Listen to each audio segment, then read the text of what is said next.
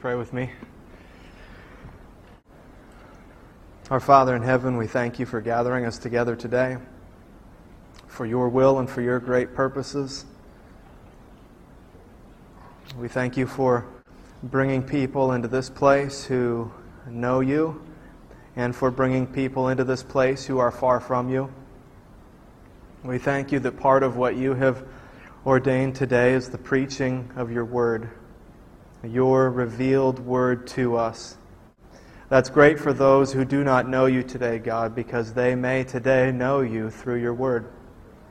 So we pray that your Holy Spirit would come along with this preaching, go before this preaching, and inspire this preaching, so that this is much more than the words of men, but it is the very words of God from your holy Scripture. This is also good for those of us who know you, for those of us who have been walking with you and in the light, because we need to be further convicted by your word. We need to be further instructed by your word. We need to be humbled. And God, there is so much that each of us does not know. So our prayer would be that you would help us, as Paul hoped for us, that you would help us to grow in the grace and the knowledge of your Son, Jesus Christ. That there would be some today who would come to know you for the first time, and there are others who would come to know you more deeply today. So all of this, God, is totally impossible without you. So we ask that you would come now. Come in the power and the might of your Holy Spirit. May there be good preaching and good hearing for your glory and for the good of your people. We pray this in the great name of your Son. His name is Jesus. Amen. So 1 John, week 3 here. Perhaps the most affectionate letter in the entire New Testament. Written by John, who was best friends to Jesus. He was part of the inner three.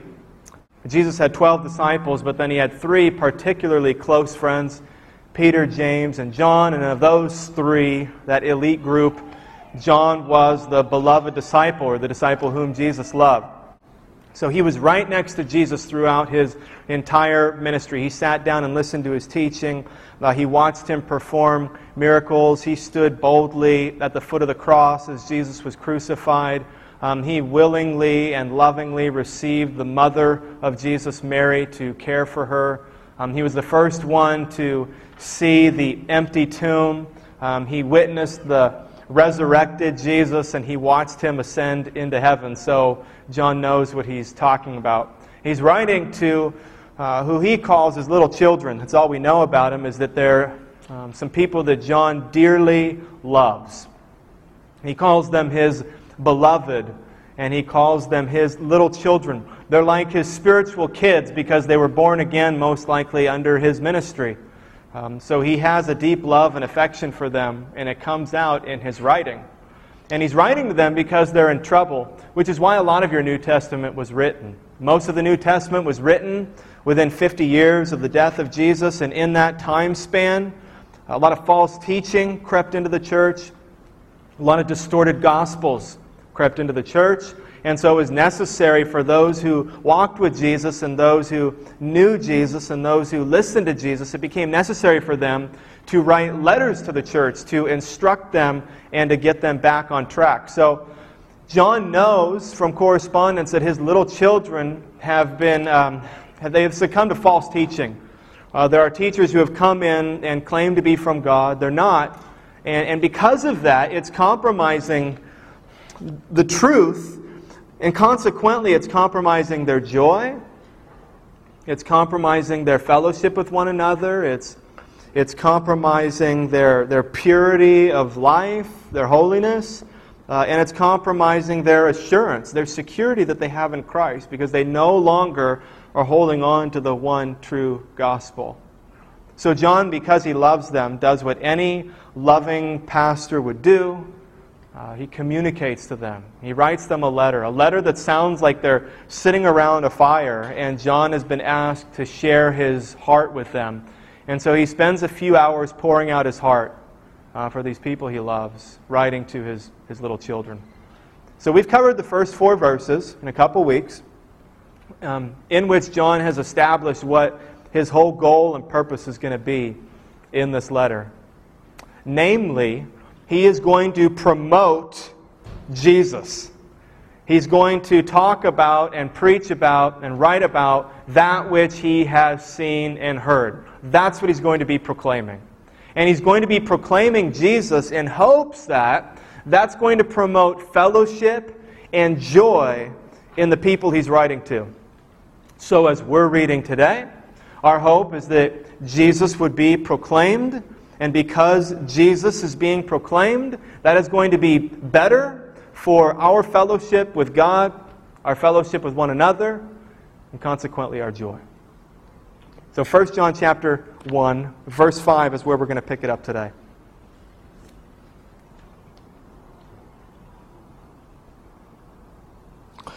This is the message we have heard from Him and proclaim to you. The very first thing that John says, once he's done with his introductory words, is, "This is the message we have heard from Him and proclaim to you." That's a hefty statement right off the bat, because Jesus said a lot. He said a lot. There was a lot of messages and truth that Jesus delivered in His 3 years of ministry. We can read about Him in Matthew, Mark, Luke, and John. But John tells us now that what he's about to say in the second half of verse 5, this is the message of Jesus. In other words, what I'm about to say, listen, it is not just a message from Jesus. This is the message from Jesus. This is the truth.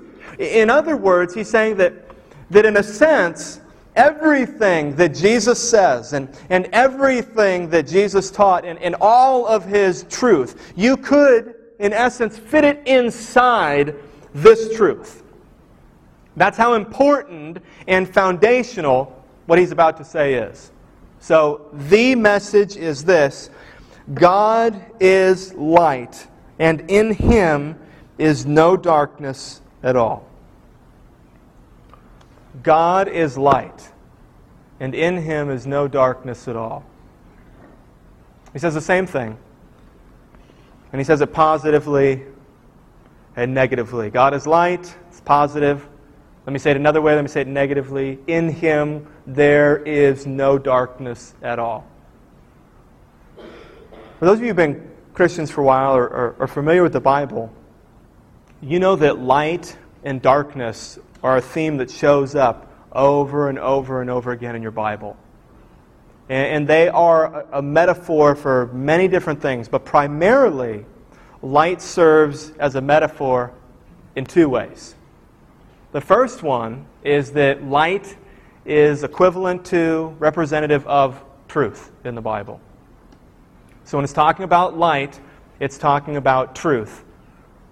And the opposite, darkness, would be heresy or error. But light is truth. You see this in Psalm 119, 105, where it says that your word is a lamp unto my feet, it's a light to my path. Well, how is God's word a light to your path? It's truth. It's truth so that you can know what reality is so that you can navigate your life. Your word is a lamp unto my feet, it's a light to my path. God says of Isaiah in chapter 49, verse 6, He's called Isaiah. Isaiah is a prophet who is proclaiming truth. And He calls Isaiah a light for the nations. He's a light for the nations because light is representative of truth. He says, I'm giving you, Isaiah, to these nations. You are to be a light that my salvation may be known to the ends of the earth. In Luke chapter 2, verses 30 through 32, you can read about Mary and Joseph presenting Jesus at the temple, as was customary. He's going to be dedicated before the Lord. And you remember there's a man there It says the Holy Spirit was with him. His name was Simeon. He recognized that Jesus was the Christ. He was the Messiah. He was the rescuer who was to come. And he calls him a light for revelation. A light for revelation to the Gentiles and to all peoples of the earth. So Jesus was going to be a light for what? Revelation. To reveal what? To reveal the truth of God. 2 Corinthians 4:6 says, the same God who said, "Let light shine out of darkness," has shone in our hearts the light of the glory, of the knowledge of the glory of God in the face of Christ Jesus. What is light? It's truth. It's knowledge. In your Bible, where there is light, there is knowledge of the truth. And where there is darkness, there is error. The second thing that light predominantly represents in the New Testament is purity or holiness. Therefore, where there is darkness, there is evil. There is sin. Isaiah chapter 5, verse 20 says, "Woe to those who call evil good and call good evil, and put darkness in place of light and light in place of darkness." So it makes this distinction between light and darkness. And the distinction between light and darkness is good and evil. In Ephesians chapter 5, verses 8 through 14, we as God's people are called to walk as children of the light. And then in verse 10 he says what he means. What does it mean to walk as children of the light? It means, verse 10, to find out what pleases the Lord. So light means purity. It means holiness.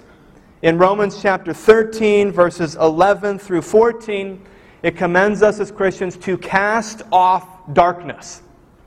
It doesn't mean to never turn off the lights or don't have night lights in your room. He's talking morally. Cast off darkness, because then what does he say? And put on the armor of light. So we translate that to God is light. In other words, God is truth. God is truth. There is absolutely no error in God. God is a truth teller. He is incapable of telling a lie. He doesn't lie. He doesn't psych. He doesn't juke you. He's a truth teller. Numbers 23:19 says, God is not a man that he should lie. In other words, men do what? We lie. God is not a man that he should lie, nor a son of a man that he should change his mind. He doesn't even change his mind, which can sometimes be kind of like lying. Does he speak and then not act? Does he promise and not fulfill? Those are rhetorical questions in Numbers chapter 23, and the answer is no. He doesn't speak and then not act. He doesn't promise and not fulfill. He's God. God is light. God is truth, John is saying. But also, God is holy. God is pure. God is light, and in Him there is no darkness. That means that there is no sin in God. That God is not behind any sin. That God is not a promoter of sin. Psalm chapter 5, verse 4. For you are not a God who delights in wickedness. Evil may not dwell with you. The boastful shall not stand before your eyes. You hate all evildoers. Or Deuteronomy 32:4. The rock, His work is perfect, for all His ways are justice. A God of faithfulness and without iniquity, just and upright is He. God is truth, and God is pure. Now, John says that at the very beginning of this letter. He's saying this is the foundational doctrine. It's at least the foundation for the next 10 verses that we're going to study. And you could make a case that this statement is the foundation for everything else that's going to follow in the book of 1 John. So everything that we read is going to be inferred from God is light. In Him there is no darkness. God is the truth. He's the true one. God is pure. He is the Holy One. This is, when it comes to truth, the most significant truth that you need to understand and know. That's how serious John is taking this. There is truth that's kind of insignificant, right? Even in your Bible, there are truths that are significant and more significant. Like Jesus will say, truly, truly, I say to you, when something is really important. Or John declares to the Corinthians that I now declare to you the thing of that which is most important. Okay, so there are degrees of what is important and significant. And there may be things that you hear every day that may be true, but they're not necessarily important for you. Some of us get caught up in that. When you're going to the grocery store and you're checking out, right? You can read just on the cover of magazines a lot of facts, maybe, but a lot of truth that is very insignificant. It is not significant that Britney Spears gained 10 pounds over the summer. It is not significant that Justin Bieber got a matching tattoo with his dad. Which is a true story. It's Jesus in the Hebrew. Some Christians love that. They're like, I knew it. I knew he was a Christian. It's okay to have the poster. That may be truth. That may be truth. But it's not significant, right? It shouldn't be something that we get real excited about and dwell on. What John is saying here is significant truth. And we know that for a couple reasons. One, he says it at the very beginning. So just in writing, okay, he gets it out in front in the spotlight for everything else now structurally to come underneath it. So it's the first thing he says, but not only that, the way he says it is profound. He says God is light. Some people think that light is a metaphor for God. That's not what it's saying.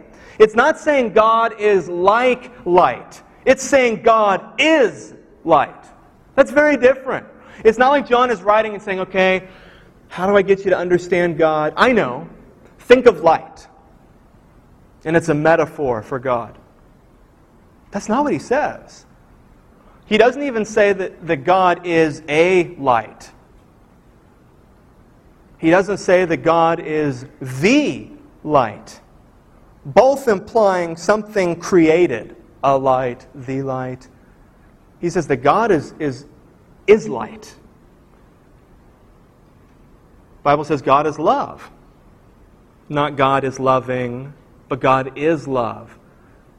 The Bible says God is spirit, not that God is a spirit, though it does say that, but God is spirit. The Bible does not say that God is like light. The Bible said that God is light. He is light. He is immaterial. He is diffused everywhere. He spreads into every corner of everything. He is light. God is essential and necessary for life. So we're meant to see that light is like God, not God is like light. So it's very significant the way that Paul says this. He's saying that God is the switch that is flipped on in a dark room. Okay, and without God, we are all stumbling around in the darkness. That's why as Christians, we know where to go because we're called children of light. That's why Jesus, one of his nicknames for the Pharisees who do not know God, is they are blind guides. They are in the dark. Why are they in the dark? Because they do not know God. So God is light, and in Him is no darkness. And this truth is not just something that we hear and say, well, that's nice, that's interesting, that's fascinating. No, John goes on now and gives instruction based on that. So this is not just a truth that you believe, this is a truth that you do. When we understand that God is light, it doesn't just mean that God opens our eyes and so now we have a clear vision of everything.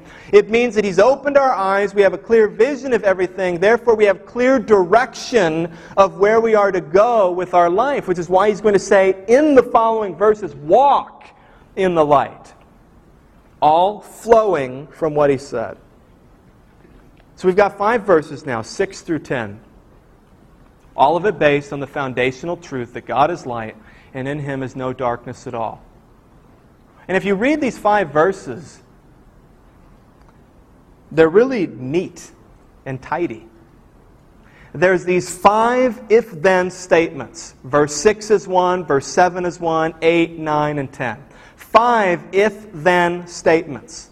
And each one of them says, if this, then this and this. If you say this, if you do this, and then it gives 2 consequences of that. If you're going to go this way, here are 2 things that you can bank on.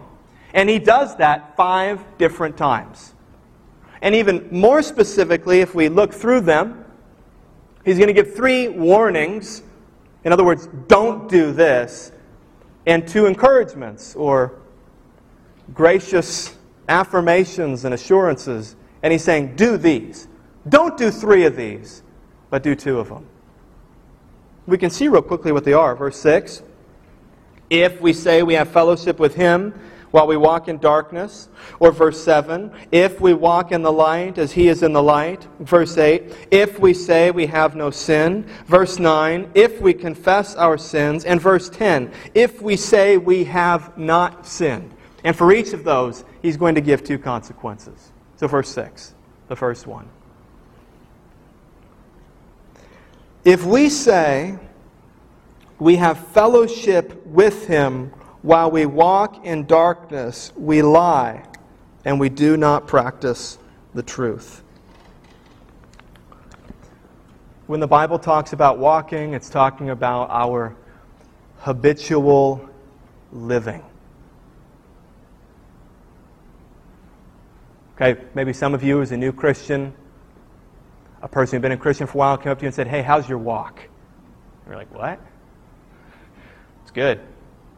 What did they mean? They meant, how is your relationship with God? How are you living on a day-to-day basis? Are you going to Jesus? Are you loving Him? Are you honoring Him? Or are you walking in darkness? Walking in darkness, according to understanding of light, would mean not walking in truth. Not walking according to the truth. Or not walking in purity. Not walking in holiness. Not walking the way God would want you to walk. Somebody may ask you, what are you repenting from lately? How are you applying the gospel to your life? Those are good indicators of whether or not you're walking in darkness. Some people you just get a stare from when you ask that question. So what are you repenting from lately? How are you applying the gospel? Well,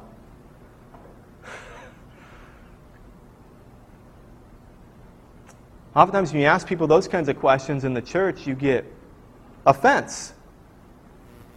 What are you repenting from? None of your business. That's one answer. Or the other answer is stuff. Just vague. No, what are you repenting from? Just stuff. Can you elaborate? Bad stuff. As far as we're going in this conversation. Some of you, when you ask yourself that, you have a really hard time answering it. Could you be walking in darkness? Do answers to those kinds of questions come to mind? What am I repenting from? How am I walking toward Jesus and to Jesus? If I'm walking in darkness, I'm not repenting of anything. If I'm walking in the darkness, I'm not applying the gospel. Well, this is what John says. Some of you, he says, are walking in the darkness, but you say that you have fellowship with God. So your life and what you say does not match up. If you say you have fellowship with Him while walking in the darkness, and that's what a lot of Christians do. So they know the truth, right? If you're in that position, you know the truth. You know that you're walking in darkness. You know that your thoughts, you know that your mouth, you know that your actions, you know that your deeds are not moving toward God. They're in rebellion against God. You know you're not sorry for it. You know you're hiding it. You know you're not repentant of it. You're not putting your faith in Jesus. You know that, but you lie about it and you pretend that you have fellowship with God. And so when people ask you, hey, how are you doing? How's your relationship with God? How's your walk? Your answers are, everything's great. Everything's great. I am totally tuned in. I am walking in the light, brother. But you know, as some of them knew, that that's a lie. And that's what he says. When you do that and you're walking in the darkness and you say you have fellowship with God, here's one of the things that's happening. You're lying. If you do that, here's one thing that happens. You lie. Because it's impossible to walk in the darkness and have fellowship with God. But in order to have fellowship with other Christians, and in order to have a good reputation among Christians, you lie and say everything between you and God is good. But we know, and God knows, that if there is unconfessed sin in your life, which He's going to get to, there's no fellowship between you and God. Give me a break. I mean, you may have checked off your 10-minute quiet time where you read and managed not to meditate on anything, and you confess silly, ridiculous sins that you always easily confess, but you really don't have any kind of communion with God. There are myriads of people that you should go to and apologize to and ask their forgiveness. You don't do that. There's no sweetness in your time with God. You don't enjoy your time with God. You feel justified because you have time with God. And that's why you do it. Or you do it so that you can tell all your Christian friends, yeah, I've had 936 quiet times in a row. Me and God are tight. When the truth is, if you're doing that and you're walking in the darkness, you're lying because sin breaks fellowship. It breaks fellowship. So John says there are some here, little children. There are some of you who say you have fellowship with God, and yet you're walking in the darkness, and you are lying. You enjoy the benefits of church fellowship, and so you lie and say you're in fellowship with God. Many of us have done that. Some of us are doing it right now. He says you lie, and we do not practice the truth. I mean, you may know the truth, but don't actually put it into practice. Isaiah 59:2 says, but your iniquities have made a separation between you and your God, and your sins have hidden His face from you so that He does not hear. There is no fellowship with God if you are walking in darkness. There is a ceiling on your prayers. God doesn't hear you. That should terrify us. If we're going to walk in darkness, just pretend everything's okay, when we know things are not okay, don't bother praying. Don't even bother until you're going to repent and turn to Jesus. Because there is a ceiling on your prayers. God has His, if you will, His fingers in His ears when you pray. If you're not confessing, repenting, and turning to Him. Something similar is said in 2 Corinthians 6:14. Do not be unequally yoked with unbelievers. Why? What's the problem? Why can't I try to have deep fellowship, deep intimate relationship with people who don't know Jesus? For what partnership has righteousness with lawlessness, or what fellowship has light with darkness? When you are in darkness, you have no fellowship with God because God is light. So he goes on. His next, number 2, if-then statement. But, so now he's going to encourage them. This is the way to go.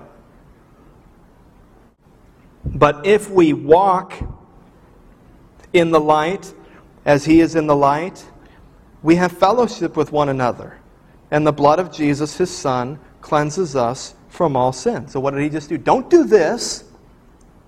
Don't walk in the darkness and then claim to have fellowship with God and lie and not practice the truth. Do this, but walk in the light. If you walk in the light, you will have fellowship with one another, and the blood of Jesus, his Son, cleanses us from all sin. Now it's interesting because in the previous verse, he said that our sin and walking in darkness inhibits fellowship with God. So then he says, but walk in the light. And you would think that John is going to say, so that you may have fellowship with God. Because the darkness made you not have fellowship with God, and now the light should make you have fellowship with God. But what does he say? He says, walk in the light that you may have fellowship with one another. Remember, what is he writing about? What is his hope? His hope, according to verse 3 and 4, is that you would have fellowship with me and with us, that we would have fellowship with one another. And so he's going to proclaim Jesus. So he's saying, if you want to have fellowship with one another, you need to walk in the light. Why? Because if we're going to have fellowship with one another, first, you need to have fellowship with God. But he also knows, I believe, why are people lying about this? Why are people in the church not walking in the light, not obeying God, not honoring God, and yet they're telling everybody that they have fellowship with God? Christians do that so that they can benefit from the fellowship of the church. I mean, church fellowship is sweet. Real church fellowship is sweet. I mean, Veritas Church, I think we've got 35, 40 members. And the love goes beyond that. But we love each other. We are here for each other. When someone's hurting among us, we really hurt with them. When one of us is excited and joyful, we really are joyful. When something happens that is devastating in person A's life, they're not alone. They have Jesus, but they're also not alone here at Veritas Church because they have brothers and sisters here who love them, who care about them, who aren't going anywhere, and who will bear that burden with them. And count it a joy to do that. So fellowship and community is sweet. A lot of people just come to church because they want the fellowship with other people. They could give a rip about fellowship with God. But they want to be in a community. They want to be accepted. So what do? They lie about having fellowship with God. So John knows what they're after. He says, if you want to have fellowship with one another, walk in the light. Obey Jesus. Love Jesus. Walk according to the truth. Be pure and holy in your life if you want to have fellowship with one another. But we don't want to walk in the light often, and this could be you. We want to appear to walk in the light.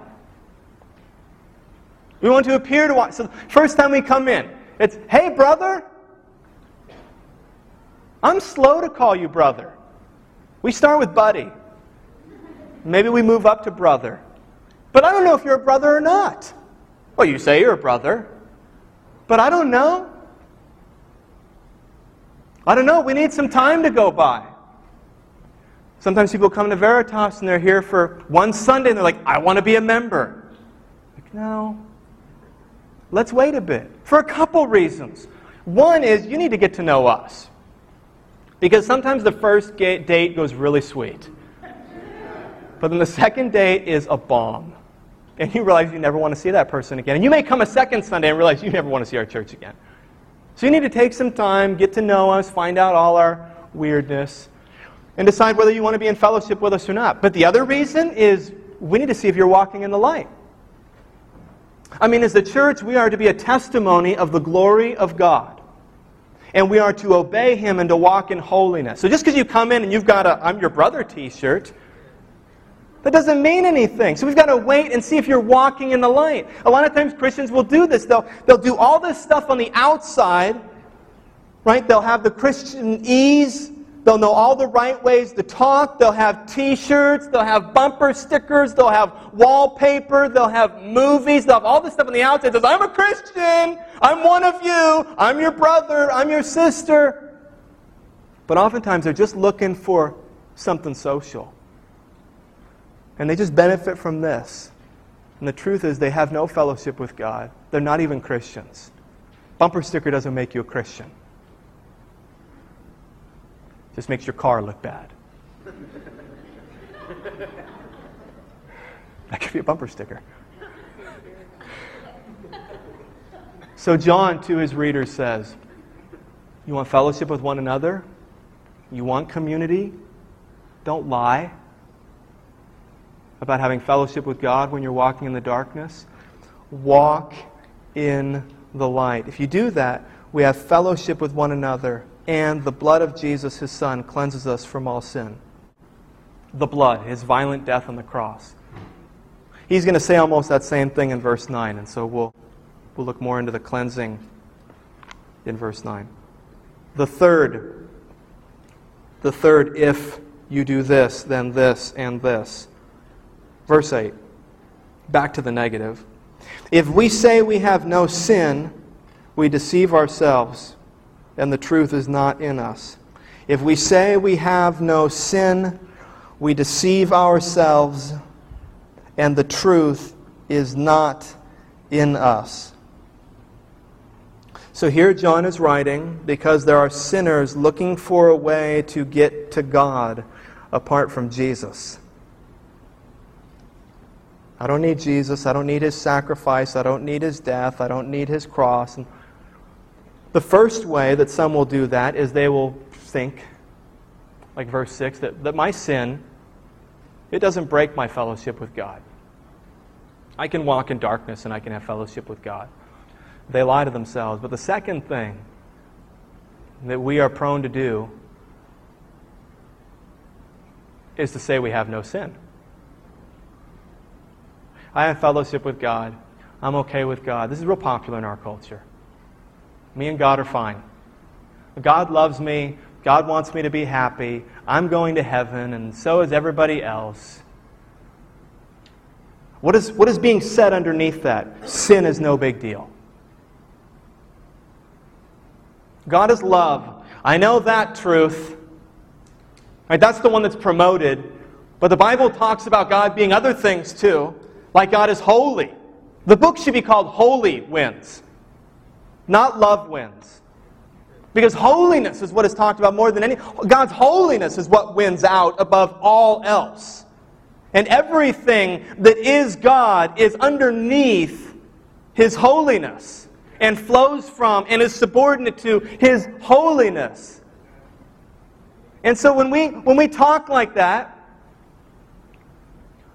okay, and think that my sin doesn't matter, and I have no sin, I don't really offend God, God is okay with the things I do, we're not taking sin as seriously as we should. And so John is writing and saying, some of you are saying that. Some of you are saying you have no sin. So the first claim that they made left room for the acknowledgement of sin, but they said it doesn't separate me from God. But it denied its effect in relationship with God. But here, another tactic, sin is just totally denied. Some will just say, I am not a sinner. Or a more subtle form of that in the church is, well, I sin, but it's not that bad. Or we just dumb it down, or we downplay it. I sin, but, it's under control. I am not out of control like that guy. Thank God that I am not a sinner like this one over here. We begin to downplay it. When we walk in the light, we don't pretend that we have no sin. We're honest about our sin. We're honest about our sin. we admit our sin. John says this, if you say you have no sin, you are deceiving yourself. He says, you're not lying to others. This isn't that first case where you're a deliberate liar. Because you're lying to yourself. You have actually convinced yourself of something that is not true. Some of you have a really difficult time naming your sin. You really struggle with it. You're always a victim. It is always, no matter what you've done, it is always somebody else's fault. You're always just the product of your surroundings and your environment. And when you say you have no sin, there is no, because again, there are things that we're slippery. And we know not to say certain things as Christians. So none of us are going to say, yeah, I'm one of those guys. I have no sin. I say that all the time. You'd get outed pretty quick. Right? If you're in a decent church and you say you have no sin, they're going to have a problem with that. But we do it more subtly. It's more in our heart. We really believe that I am not as sinful as I actually am. We've convinced ourselves of that. I'm really not that bad. I'm really not. There is no wickedness in me. I'm really actually doing pretty well. I'm on the way to being perfect. And something comes, or conviction comes, or someone confronts us, and we crumble, we can't take criticism, we make excuses, we start pointing the finger, we start passing the blame, we do all of these things, and what we're really saying in those moments is, I have no sin. I'm a victim here. You're seeing things all wrong. And what John is saying is, when you do that, if you're doing that, you're deceiving yourself. That is not, and what does he say? The truth is not in you. That's the second thing he says. You deceive yourself, and the truth is not in you. It's not in your head, it's not in your heart. There is no personal accountability or responsibility. And many of us struggle with just being honest and owning up to our sin. But he gives an alternative. The next, if then, verse 9. If we confess our sins, he is faithful and just to forgive us our sins and to cleanse us from all unrighteousness. So John is saying, rather than deny it, confess it. Saying, here's my instruction for you, sinners. Saying, first of all, those of you who think you're not, you are. Those of you who think it's under control, it's not. Those of you who think that these things don't get in the way of your fellowship with God, you're lying. You have no idea what fellowship with God is, perhaps. He says, here's the alternative. If you do this, and then here's what's going to happen. Confess your sin. The confession of sin, actually, is not talked a lot about in the New Testament. There's 4 places where it shows up. 4 places. There's a couple times where we read about people coming and confessing their sin to John the Baptist, who came before Jesus and is telling everybody to get ready and saying, hey, get out your dirty laundry, let's get open, let's get real, because the Savior is here. And so people are coming and they're confessing their sin. In James chapter 5, we're encouraged, verse 16, I think, to confess our sin to one another. And then in Acts chapter 19, really strange deal in Ephesus that leads to a bunch of witches, basically, confessing their sin. But here's what's interesting. Every time the confession of sin shows up in your New Testament, it is not this secret, private thing. It's public. It's public. It's open. It's not just, and not to say that there isn't private confession between you and God, and not to say that every sin needs to be confessed openly. I don't want anybody standing up, brother, I've got a sin to confess. We're not like that. We're not going to do that right now in the middle of the sermon. But it is clear that sin is not just supposed to be, this is this thing where I confess it between me and God, and it's a private deal. If you read through your New Testament, it knows no such thing. It is something that is done publicly. It is something that is done between Christians. It is something that we are open about. The way that we have fellowship with God and the way that we have fellowship with one another in spite of our sin is that we are not denying it, but we are confessing our sin and running to Jesus. And that we're doing that openly with one another. Not just general confession either, because we're all good at that. Not just general confession. I too am a sinner. Wow, that must have really taken a lot out of you, brother.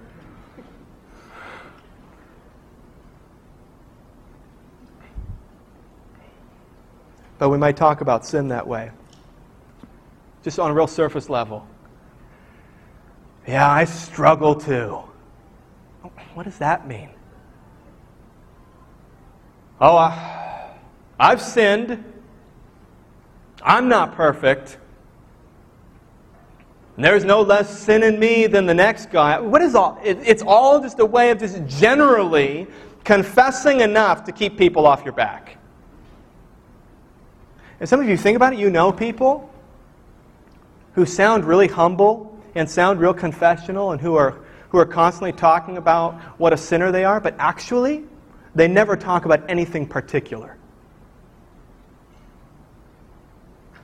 Just think about it. Some of those people that you think are actually just really open about their sin, it's just a tactic. It's just a way to keep you away. Yeah, I struggle with this, and just give real vague, general references so that you don't go any deeper with them. And you have no idea what their particular sins are. You have no idea what their vices are. You have no idea the depth of their struggle. How many know the depth of your struggle? Do your close friends know that? Does your spouse know that? Or do you keep that from others? The confession that John is talking about is not just a vertical confession. If we confess our sins, and this is in the context of and for fellowship with one another. That's why he's writing the book. He says, if you do that, if you confess your sins, God is faithful and just to do two things. He is faithful and just to forgive your sins, and He is faithful and just to cleanse us from all unrighteousness. If we confess our sin, God is faithful to forgive. What forgive means in your Bible is that it's like having a debt remitted. There's a debt you owe, and the debt is canceled. The word literally means, the Greek word, let go. It means let go. And God lets this go. And He forgives you. He does not hold this against you. And so your legal standing with God as forgiven is you're justified. Your legal standing before God is you are justified. Your name is cleared, blameless, innocent before God. Because He has forgiven you. According to this verse, no confession, no forgiveness. Another strong statement John makes. This is a conditional statement. If we confess our sin, He is faithful and just to forgive us our sins. What has to happen first? You must confess your sin. Confess literally means to agree. To agree with God. He says you're a sinner. You say, yeah, you're right. I am a sinner. If you don't do that, there is no forgiveness for you. Don't think that you can live your life and not confess and be open about your sin and have fellowship with God, let alone have fellowship with other Christians. That's a conditional statement. Now, you can have, even with other people, you can forgive people who don't confess their sin to you in this sense. You can, by the grace of God, not stay resentful and bitter and angry towards those who have sinned against you, but not come and confessed it. Right? Otherwise, we would all be a mess. But because God has forgiven us and shown us mercy, we can show mercy, we can let things go. But your relationship with that person is impossible to be reconciled unless they come and ask forgiveness. Unless they confess their sin. You can be letting go and not resentful, not bitter because of the grace of God, but this relationship is not going to be restored and reconciled until you confess and there is an asking for forgiveness. This is what's happening in Matthew 18, and this is what's happening in Luke chapter 13. And so the brother is confessing, and he is repenting, and we're forgiving him.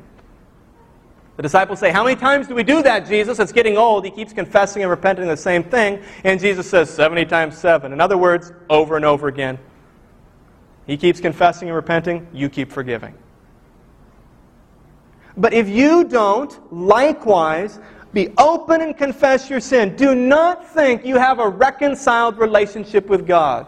This is not to say that your confession of sin is some kind of a work that you do, and when you do that, it flips a switch and God does His thing. What it means is that confession of sin is a hallmark of a regenerate believer. So a Christian confesses. So if you're not confessing, you are not a Christian. If you're not confessing, start confessing so that God will forgive you, because it's this trigger you pull. And He's just waiting for you to do this thing and then He'll do His thing. No, what He's saying is if there is no confession, you are walking in darkness and you are lying about fellowship with God. For the most affectionate letter in the New Testament, John is not messing around. I mean, you hear this 1-2 punch. My little children. In verse 10, next verse, he's going to say, you're calling God a liar. Strong words about a serious issue. So God is faithful and just to forgive you. God is also faithful and just if you confess your sin, if you walk in the light with your sin, to cleanse us from all unrighteousness. I'm not going to presume to get that. I tried more than anything else in this preparation this week for this sermon to get my mind around so that I could try to express God cleansing us from our sin. And I just don't know if I have the words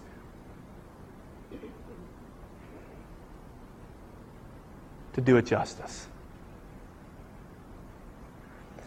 God does not just... when you sin, and when I sin, it leaves a mark. It leaves a mark.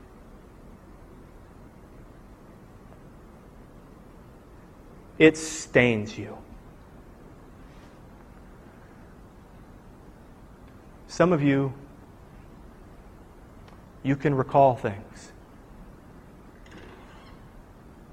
You remember things that you've done, things that you've said, things that you've thought. And it's just filthy. It has left a mark. If you're walking in the light, you know this. It has left a stain. If we confess our sin, if we walk in the light, if we repent and turn to Jesus, God doesn't just say, okay, whatever you've done, I forgive you, I'm going to pick you up and take you from death to life, no longer condemned, you're justified. He does that, but He doesn't just do that. He also washes us. He cleanses us. Jesus presents us as His pure and spotless bride. I don't know about you. I am not pure and spotless. And yet Jesus cleanses me. He doesn't just forgive your sin, He removes the stain of your sin. When someone gets baptized, which we're going to do on September 24th, when someone gets baptized physically, We call it an outward sign of an inward grace. It's a symbol of and demonstrating something that has happened spiritually. Do you know and understand the reason baptism is in water? We bring the person out of the water is because through Jesus we are cleaned. We are washed. We are washed clean from our sin. Psalm 51, 1 and 2. Have mercy on me, O God, according to your steadfast love. According to your abundant mercy, blot out my transgressions. Wash me thoroughly from my iniquity and cleanse me from my sin. Jesus cleanses us. If Jesus forgives us and if Jesus cleanses us, then what keeps us from confessing our sin? Not believing that. So believe that. Why don't I confess my sin? Why am I not honest about my sin? Why am I not real about my sin? Why is it so hard for me to be open with this person about what I'm struggling with? Why can't I ask this person for my forgiveness? I know I sinned against them. Why do I put up this face? Why do I put up this facade? Why do I get so easily embarrassed? Why am I so easily disappointed at criticism? Why can't I handle these things? Why is my reputation before others so important to me? You may not believe that if you confess your sin, God is faithful. It means He's promised to do it, He will do it, and He's just, which means He punished Jesus instead of you. He is faithful. He will forgive you, and He will clean you up. He will cleanse you from your unrighteousness. If you believe that, you confess sin. If you do not believe that, you do not confess sin. I believe as a church, and don't take this to mean you if you know you're struggling with this, but as a church, I am so pleased with the confession that happens here. I mean, I totally know this is one jacked up church. I mean, I know about so many of your sins and struggles and issues, and many of you know about mine. I do them up here.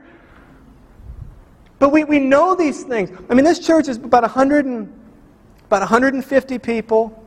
I've pastored at churches where there was upwards of 800 people, and I know about more sin here than I did there. And that doesn't mean, like, man, we must be really messed up.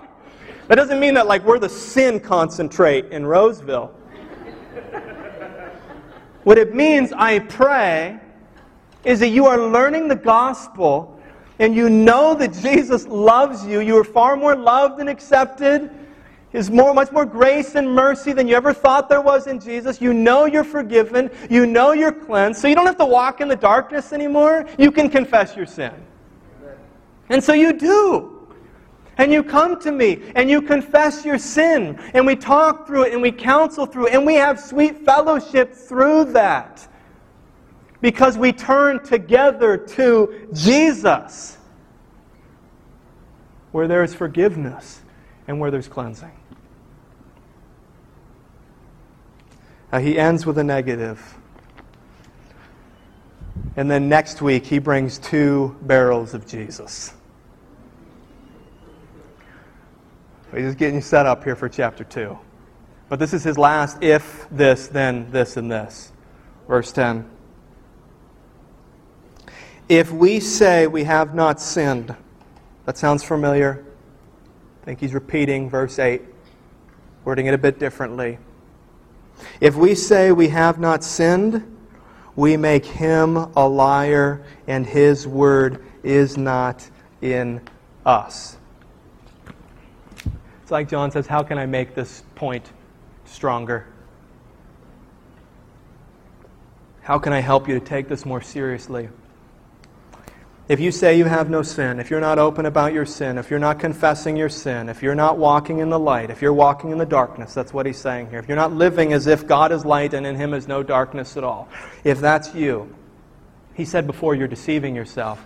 Now he says this, you make him a liar. The him is God. You say you have no sin. You say you're not really that bad. You say you're not really that needy. You say you really have it together. When you do that, you are pointing your finger at God and saying, liar. to God. Why?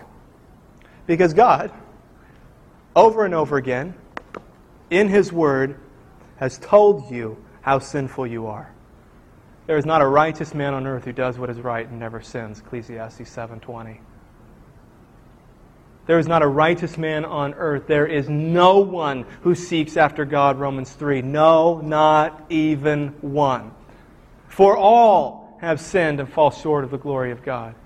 Every inclination of our heart is only evil all the time, apart from the grace of God. So when we play this game, when we walk in darkness, here's what it boils down to. It boils down to calling God a liar. To disagreeing with God. I'm not in sin equals God is a liar. And His Word is not in us. It's pretty clear. John is writing to some Christians who are notional, nominal at best, who are not truly walking in the light, who do not truly know Jesus. Is it possible that there are people among us, even today, in this room, who think they bear the name of Christ, who do not actually bear the name of Christ? It is not only possible, friends, it is probable. It is most likely true. What can we take from what John says in his word? Walk in the light. Confess your sin. Walk in the light. Confess your sin. And don't forget what John is after. John is after fellowship and joy. Sin hinders fellowship. Sin hinders joy. Sin keeps you from God. Sin keeps us from one another. How is that relationship restored? With God, with one another. You must stop walking in darkness and saying you have no sin. And you must walk in the light and confess your sin. You must stop blaming. You must stop pointing fingers. You must stop lying about an intimacy with God that you do not have. And confess your sin. Is the only time you confess your sin when other people call you out? Does it always take somebody else to point out your sin? Perhaps you're not spending enough time. Perhaps you're not going deeply enough in your prayer life, in your meditation with God, in your communion with God, in your devotional life with God, whatever you want to call that. Perhaps you think that just being a Christian is just being busy and going to Christian stuff and saying Christian things and reading Christian books. You can go to all the Christian places, read all the Christian books, and download all the Christian sermons and not be a Christian. Is there time in your life?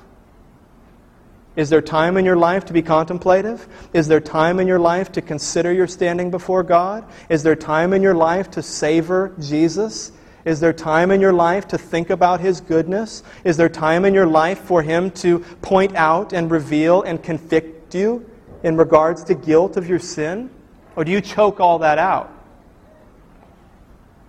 I think the encouragement for us as a church, that we would have fellowship with one another, rooted in our fellowship with God, that we would have joy rooted in God, is we would commit now, commit today, commit this week, to be people of confession. I'm not hiding this. I'm not concealing this. I'm not pretending this doesn't exist. I'm not arguing about it anymore. There's something here. Confess. Friends, you will not have fellowship without that. You will not have joy without that. You will not have heaven without that. You will not have Jesus without that. I'm going to pray and we'll share communion together. We'll have some leaders up here who want to serve you. So when you're ready, come up and we'll give you bread and juice, and we ask you to hold on to that. We'll take it together as a church family. Let's pray. Our Father in heaven, we thank you for this day that you have made. We thank you for this word that you have given us. We thank you for the Spirit that has taken up residence in us. We thank you for the presence of Jesus that is always with us.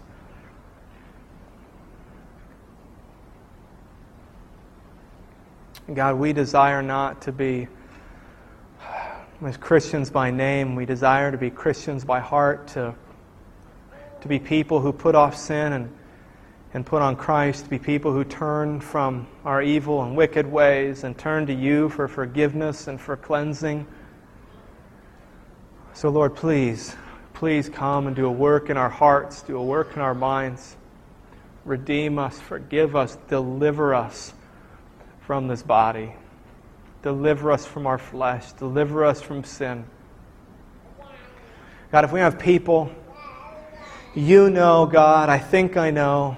God, if there are people here this afternoon who do not know you, whether they know they don't know you or they think they have known you, God, would you open their eyes that they may see the gap that is between them and you? May they see right now is their greatest need to be reconciled to you. May they see and understand right now that the only way of reconciliation with their God is through Jesus.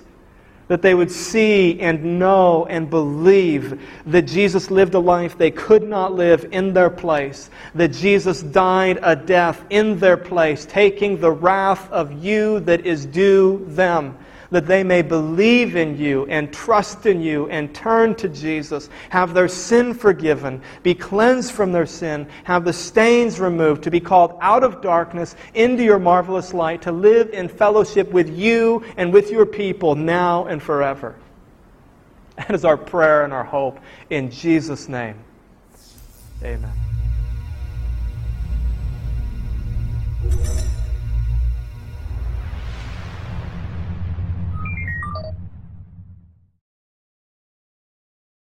Bah.